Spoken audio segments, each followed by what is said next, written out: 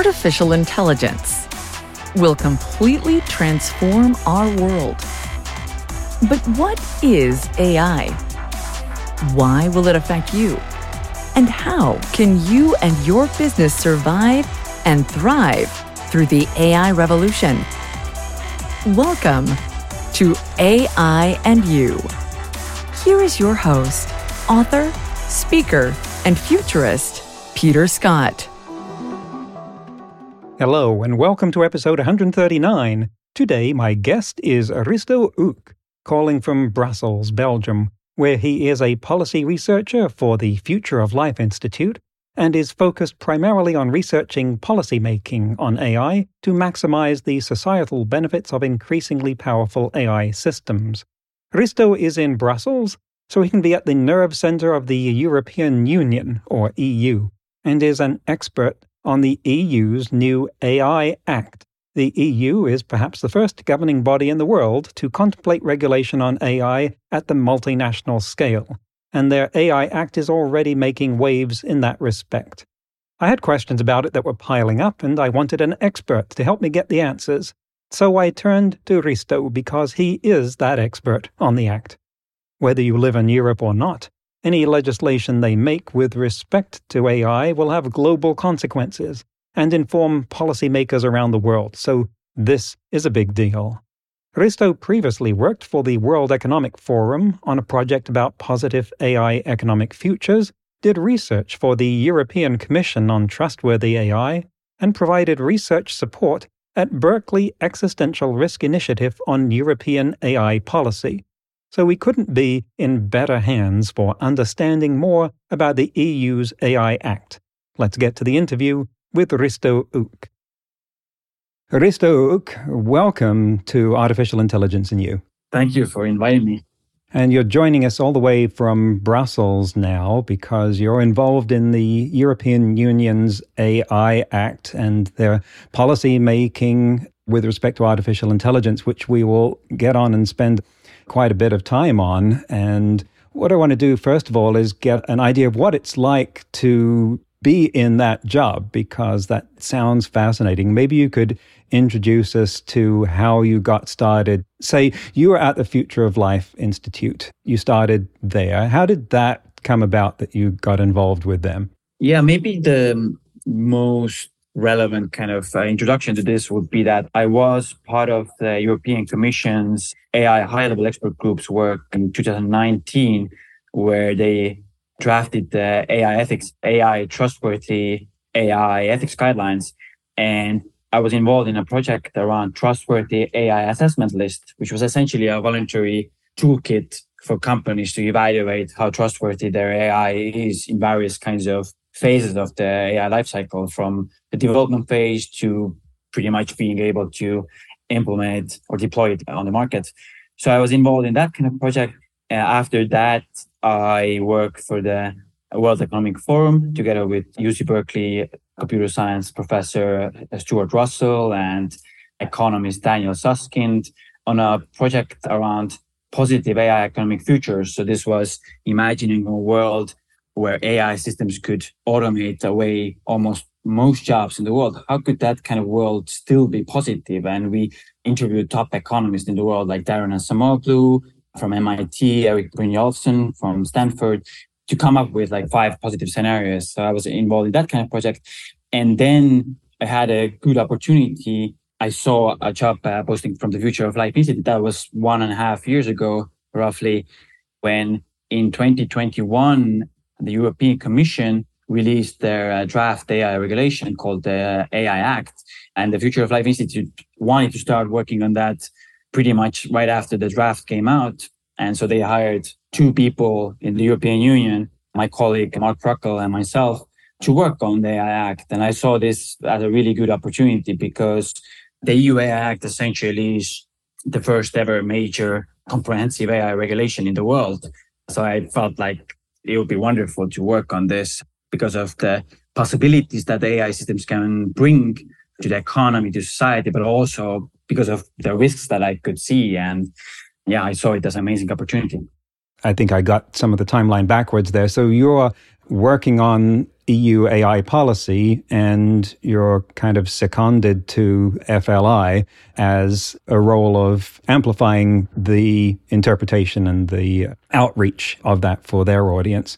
So then we go back earlier. What was your background before you got into AI, and how did the introduction to that come about?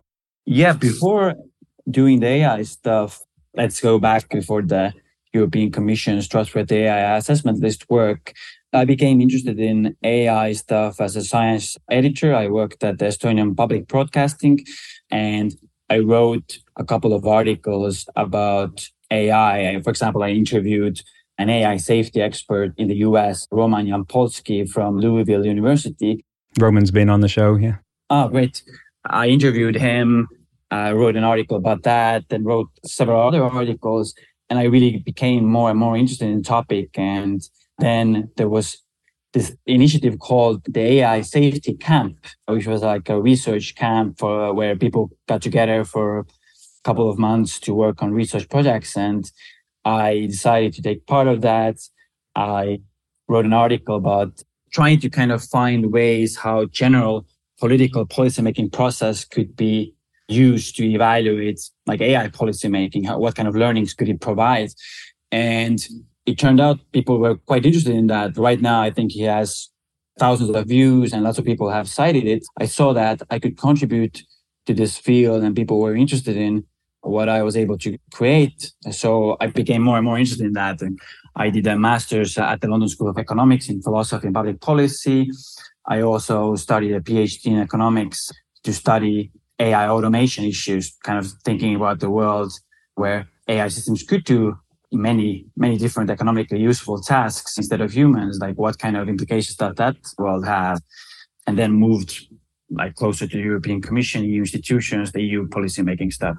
Now, when a technology becomes the target of policymaking, it's an indication of a milestone of a certain maturity that it's reached the point where it's getting the attention of people that are concerned with general public welfare.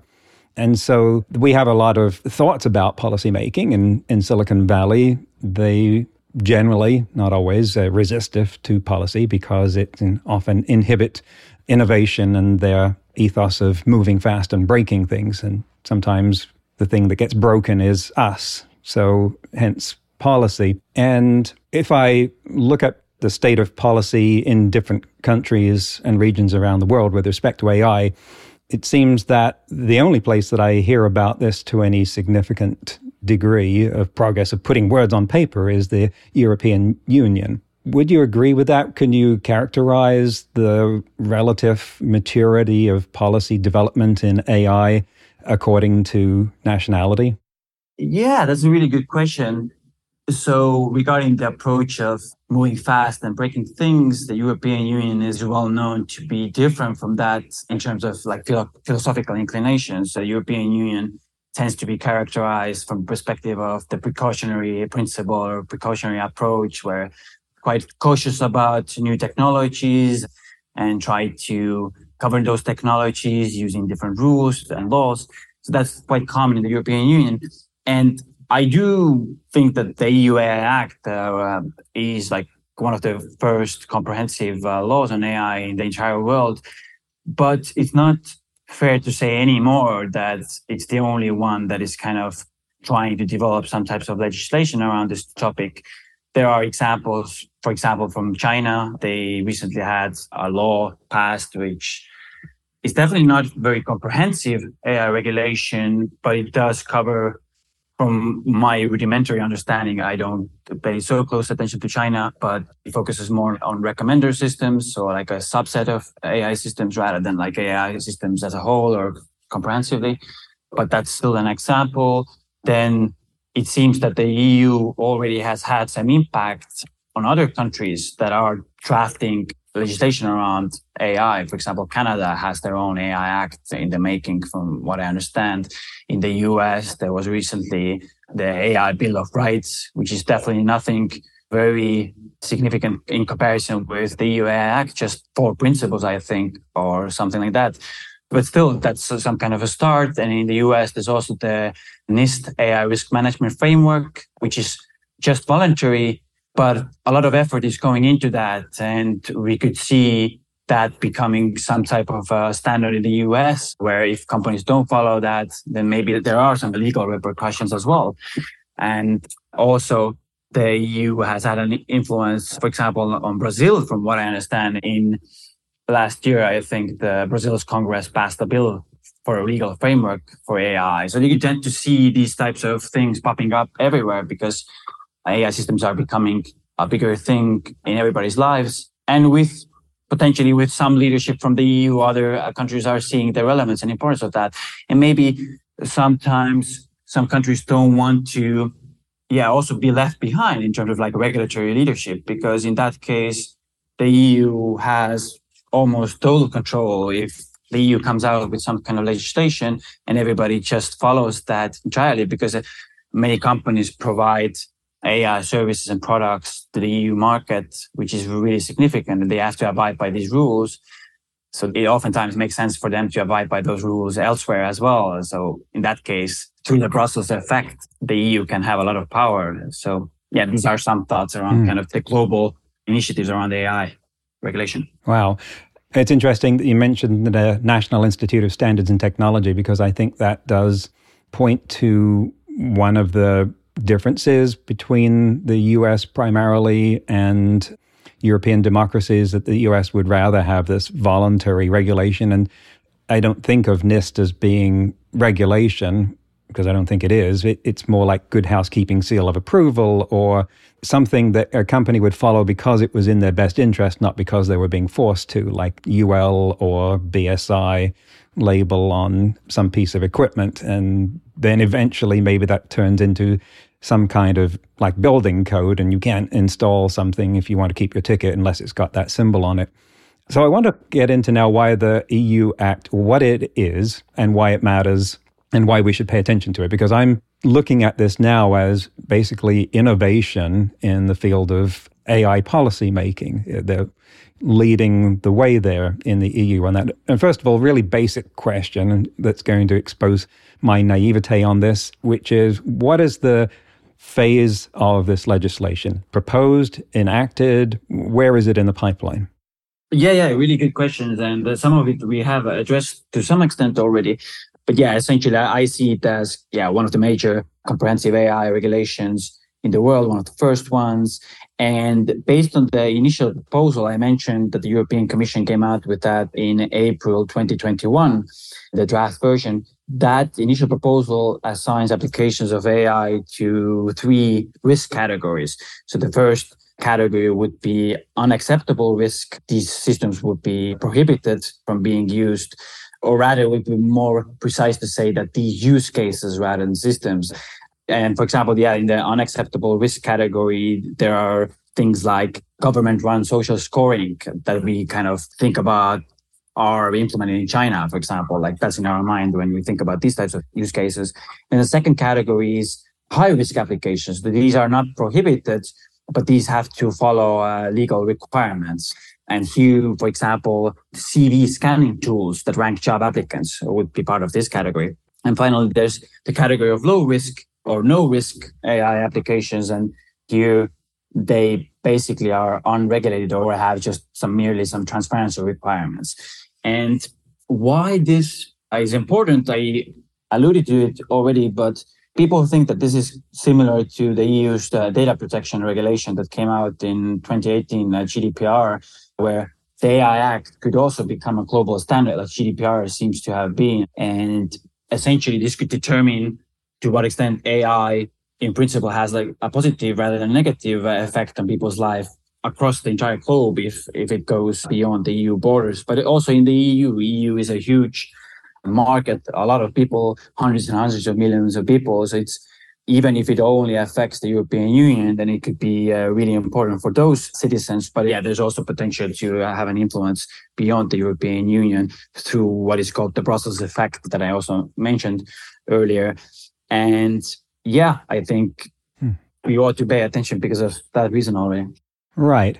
So bear with me while I stay at a really high level here to make sure I've got the fundamentals right of this. So is it accurate to say that this is fundamentally a product regulation act. It is not talking about the companies that make it. It's not trying to certify companies. It's talking about products themselves. Is that the sole focus of this act? Yes, this is correct. Yeah. And so what are the consequences then for that in terms of how it takes effect?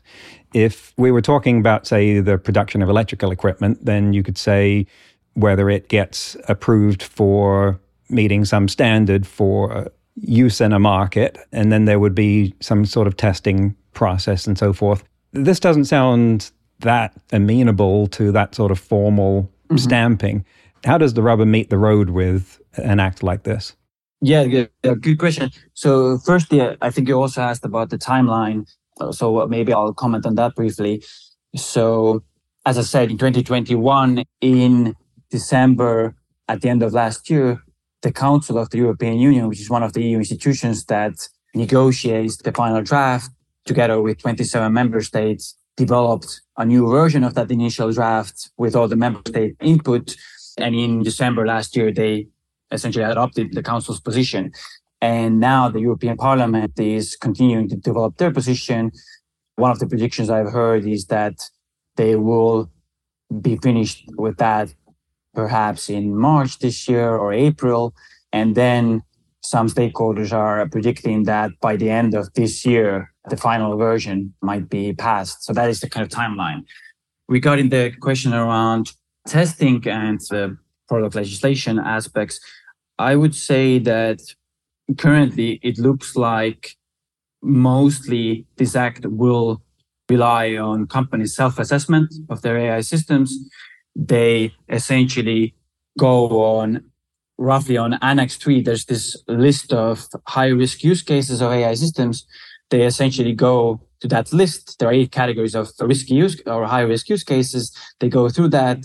They assess whether their AI system belongs there or not. For example, I mentioned these CV scanning tools, some AI company that is developing these types of AI applications. They see, hey, yes, our system is almost definitely covered by this. Okay, so what kind of requirements do we have to comply with? They go to Chapter 2 of the AI Act. There are requirements around risk management, human oversight requirements, robustness, cybersecurity accuracy requirements, quality management. They go through that list and they, to their best understanding, try to comply with that, try to make sure that they have technical documentation in place, risk management procedures, all kinds of things like that. Of course, there's still discussions continuing over the involvement of like third-party auditors, somebody else auditing whether these AI systems actually comply with regulation.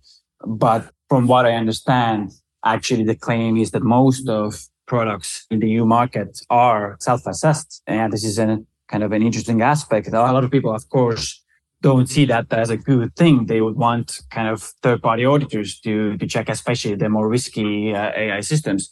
But we will have to see where the negotiations lead. But yeah, that's kind of a rough understanding I have of it right now.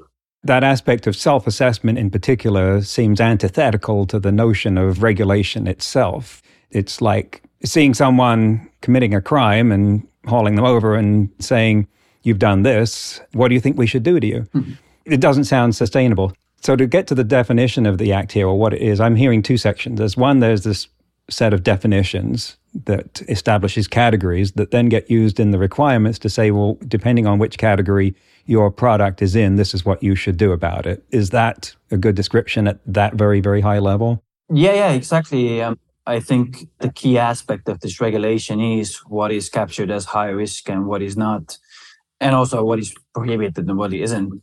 But the high risk aspect is more relevant because that captures more use cases than the prohibitions part does. The European Commission's own assessment of how many AI systems would be captured by the high risk requirement, they claim it will be like 5 to 15% of AI products use cases. Whereas, although some companies and some startups recently have tried to do their own estimates and they kind of tend to claim that maybe it's more than that, maybe it's 30% or something like that. But yeah, the high risk list is probably the most relevant one for everybody because that decides what is captured and what is not. We'll get into how the Act defines AI in a minute. But I wanted to look at these risk categories because it was interesting that you mentioned in the unacceptable one, essentially China's social credit as an example of that. And it points out to me a very different effect or a different scope of the effect of the product from things that we normally look at regulating. Like, is there a risk of it electrocuting someone, or did someone get poisoned by this pesticide from this apple, where there's a direct connection between the infringement and the person affected. But if you've got something like social media that is poisoning people's minds, you can't draw the direct connection and say this vote here was corrupted because of that. Does that difference in the traceability of the effect make a difference to how this act is constructed? I agree completely with you, and you make a really good point and bring very relevant examples, because as we discussed earlier, this is seen as kind of a product legislation, but many disagree that AI systems are just regular products. Oftentimes they have a different view of AI systems. They're more dynamic and they will look more like networks and services and some other type of thing than product. So yeah, usually when we think about the safety of products, then we think about risks to health, risks to like physical health especially. Whereas in the case of AI, a lot of people are talking about risks to fundamental rights. And also in the case of the work at the Future of Life Institute, we have been very interested in societal level risks. These are risks that, for example, an AI system might not even cause a particular person any damage, so to speak, but overall, for example, through changing how somebody votes, they could have effects on the entire society, on democracy, on rule of law. And these kinds of things are very hard to capture with like a very strictly focused product legislation framework. So perhaps the analogy is something like pollution, industrial pollution. You can't point to one person and say they got this sickness because of this power station 200 miles away. But statistically, that's inevitable because of this science. And so we're going to regulate that kind of pollution. Is that reasonable analogy? Yeah, I think that seems quite reasonable. In the case of the pollution example, maybe there's the issue of very small damages that we can't really capture, but like overall, over the long term, damage is very big. That might perhaps be the case with the AI systems as well, in the case of like misinformation or like slowly reducing trust of institutions and slowly doing that. That could be similar to pollution as well. Right. Of course, it's very easy to precisely quantify the quantity of nitric oxide emitted by something, and far less so to measure disinformation, although at least we're trying now. So artificial intelligence has a famously fuzzy boundary of what it is. The definitions of it are really quite vague, even at the textbook level. And this is an act that is titled artificial intelligence. So how does it draw the line? And what is explicitly on the outside of that line that is nevertheless, say, data processing? Yeah, good question. So I think the general way to look at it is the European Commission initially, when they drafted this regulation, their aim was to kind of capture almost everything that could vaguely be related to AI. And because of that, they came up with kind of a broad AI definition. So right now, the definition in the AI Act is roughly that it's software that is developed with one or more of the techniques and approaches listed. And they have a specific list of AI techniques. And on that list, they have machine learning approaches. They have logic and knowledge-based approaches, like symbolic reasoning and expert systems and these kinds of things. But they also have statistical approaches and Bayesian estimation and search and optimization methods. So they have like a very, very broad things listed under this definition. Does that run the risk that someone comes up with something that's not on the list and it runs around the act? Like if there are neuromorphic chips being developed, there are brain cells on chips being developed where neurons, actual human neurons, are fused onto chips, and there's this kind of biological silicon hybrid thing going on there. Are the definitions in the Act broad enough to catch this sort of adventurousness? I think you're right. They might not capture, if you come up with examples like you provided, you may end up finding some type of very novel AI approach that would not be captured by this list. From what I understand, this list is under Annex 1 in the AI Act, which means that the European Commission, through a mechanism called delegated acts, could potentially update this list and put new stuff there. And this wouldn't take as long of a time as the drafting of the entire AI Act. So it could be quicker. So in that way, the AI Act could be updated according to like new developments. But I think the initial goal of the commission was to be quite broad so that ideally it would capture like AI systems for quite some time. But regulation, generally speaking, is not super future oriented. It's still focused on the present issues and what's presently possible. So for example, we might discuss this later, but in the case of more general purpose AI systems like large language models, they became a thing only in roughly 2020, basically, with GPT-2 from OpenAI becoming like a thing actually used on the market and becoming like a bigger thing. And when the European Commission worked on their AI Act, they didn't have these systems in mind. They were just like focused on very narrowly on AI systems that can be used for a very specific purpose, but not those ones that could be actually used for many different purposes. So you can see very quickly how the type of ideas that regulators have in mind could become outdated somewhat quickly. Maybe in the next couple of years, we don't have these very narrow specialized systems are a rarity on the market, and we only have things like Cato from DeepMind, which are able to do like hundreds and hundreds of different kinds of tasks. Maybe those are the systems that we will have. It's very hard to foresee the future. I think that's a really interesting point there.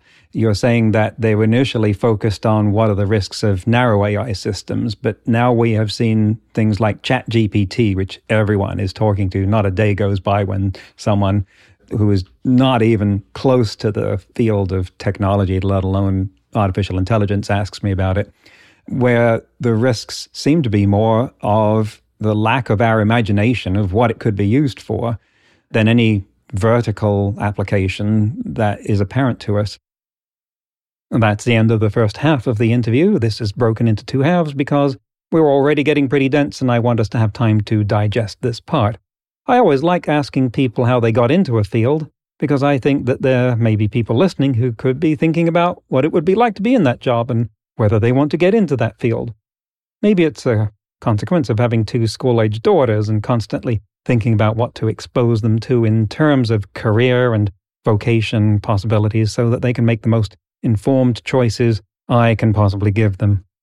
I thought that was a very good introduction to the basics of the Act. And now we have a good idea of what sort of thing we're dealing with. I'll get into what we'll talk about next week shortly.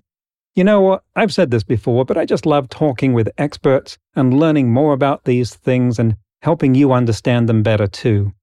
It's one of the things that puts me in the flow state.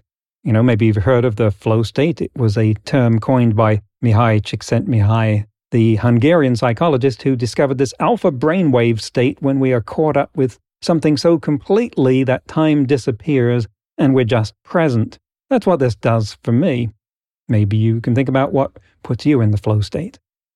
In today's news, ripped from the headlines about AI, NASA has an AI called ExoMiner, which is able to find exoplanets, or planets in other star systems, some of which are Earth-like. No, it's not an autonomous spacecraft traveling faster than light. It's a deep learning network running on their Pleiades supercomputer that looks for very faint signals in data gathered by the Kepler Space Telescope to sort out real exoplanets from noise that accidentally resembles them.